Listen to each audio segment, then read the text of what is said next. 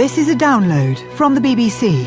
To find out more and our terms of use, go to bbcworldservice.com/podcasts. This is Julian Marshall with Newshour, recorded at 21 hours GMT on Friday the 8th of February. Coming up, as Tunisians bury an assassinated opposition leader amid violent protests, is the country at a tipping point. The Islamists came from abroad and confiscated our revolution. We didn't finish our revolution, we have to finish it.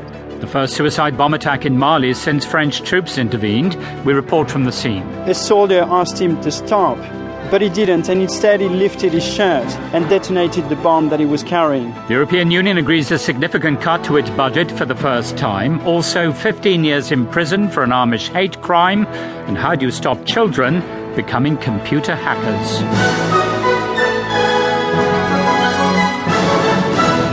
Coming up, are mysterious disappearances in Kenya linked to the forthcoming trial for crimes against humanity of a presidential candidate? Also, a rise in Russian mafia activity in the city that'll host the 2014 Winter Olympics. And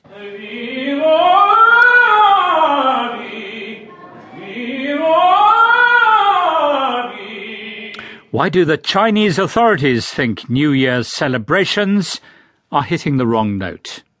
More on those stories shortly, but we go first to Tunisia, the cradle of the Arab Spring. The overthrow of President Ben Ali in 2011 gave hope to and emboldened pro-democracy activists in the rest of the Arab world. The Tunisian revolution showed them that it was possible to replace a long-standing dictatorship with a functioning democracy with free elections and a relatively outspoken media. No wonder then there is some dismay in Tunisia and elsewhere that it's all turning sour, with rising tensions between the Islamists who dominate the government and their secular opponents, and growing frustration at the lack of social and economic progress since President Ben Ali was overthrown.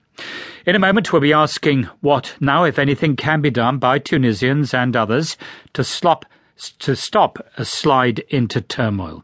But first, Tunis today, and the funeral of the opposition leader Chokri Belaid, whose killing on Wednesday was the trigger for the current crisis. Most people blame elements linked to the Islamist-led government, and there have been violent scenes at the cemetery where he was buried.